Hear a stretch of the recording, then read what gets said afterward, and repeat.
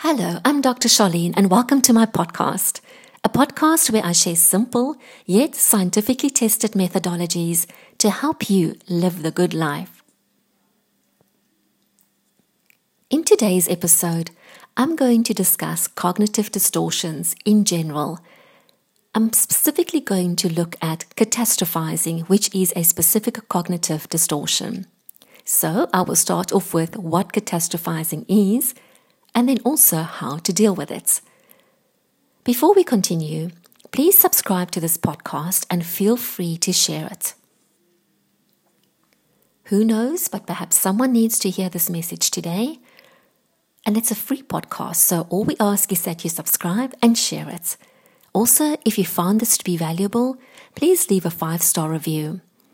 If you are looking for more resources, we are always looking at updating our website. So have a look at my website, drcharlene.co.za, where you will find my blogs.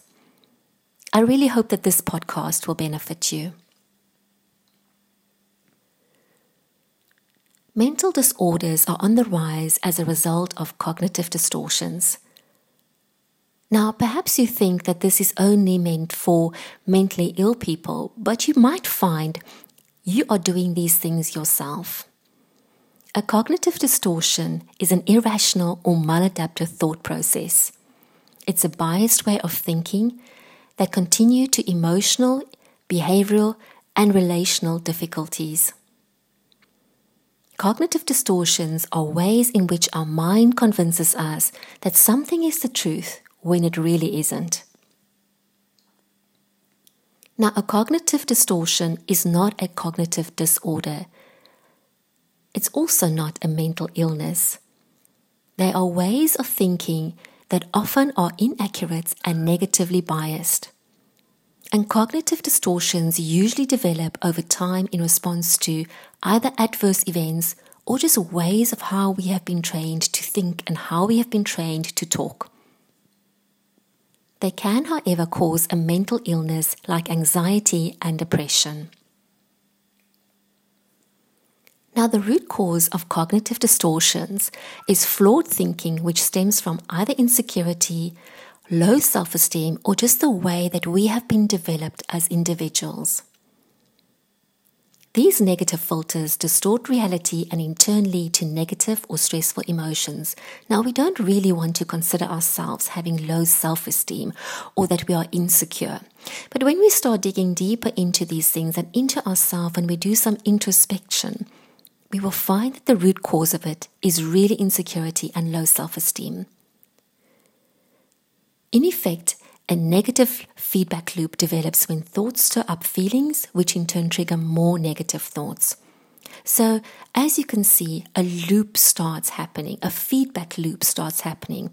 When we think something, it goes into emotions. Emotions affect the way that we behave, and behavior affects the way that we think, and again emotions, and again behavior. So we actually construct feedback loops as we're going along, and those feedback loops can either be negative or they can be positive. So there are many different ways of thinking distortedly, like a distorted way of thinking or incorrect thinking patterns. And there are numerous cognitive distortions. I'll mention a few like dichotomization and overgeneralization, personalization. But today we are really just focusing and zoning in on catastrophizing. Now, a good example is probably COVID or any pandemic or situation that's been severe that we had to deal with. I mean, in our area, we had to deal with electricity outages, we've had to deal with drought, and now we've got to deal with COVID. And so sometimes you think this will just never be the end of it. I mean, when we were going through a drought for 3 years, I just thought we were never going to recover. But it's impossible to think that something will never ever recover, because it always does.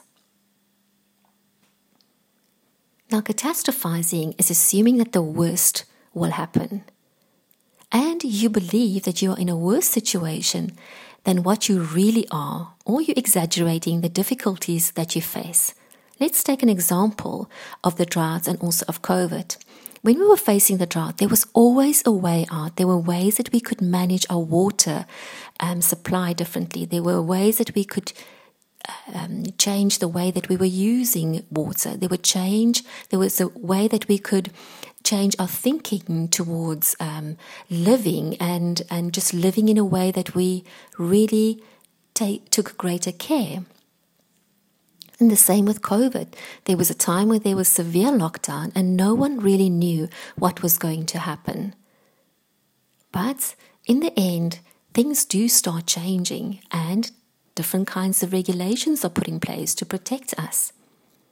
Now, catastrophizing is a symptom of many, many mental illnesses, and it can affect your quality of life. For example, someone might be worried that they will not get a job interview, so they don't really send their CV out. From there, they might assume that failing to get the job interview, they will never get a job. They might also conclude that this means they'll never be financially stable.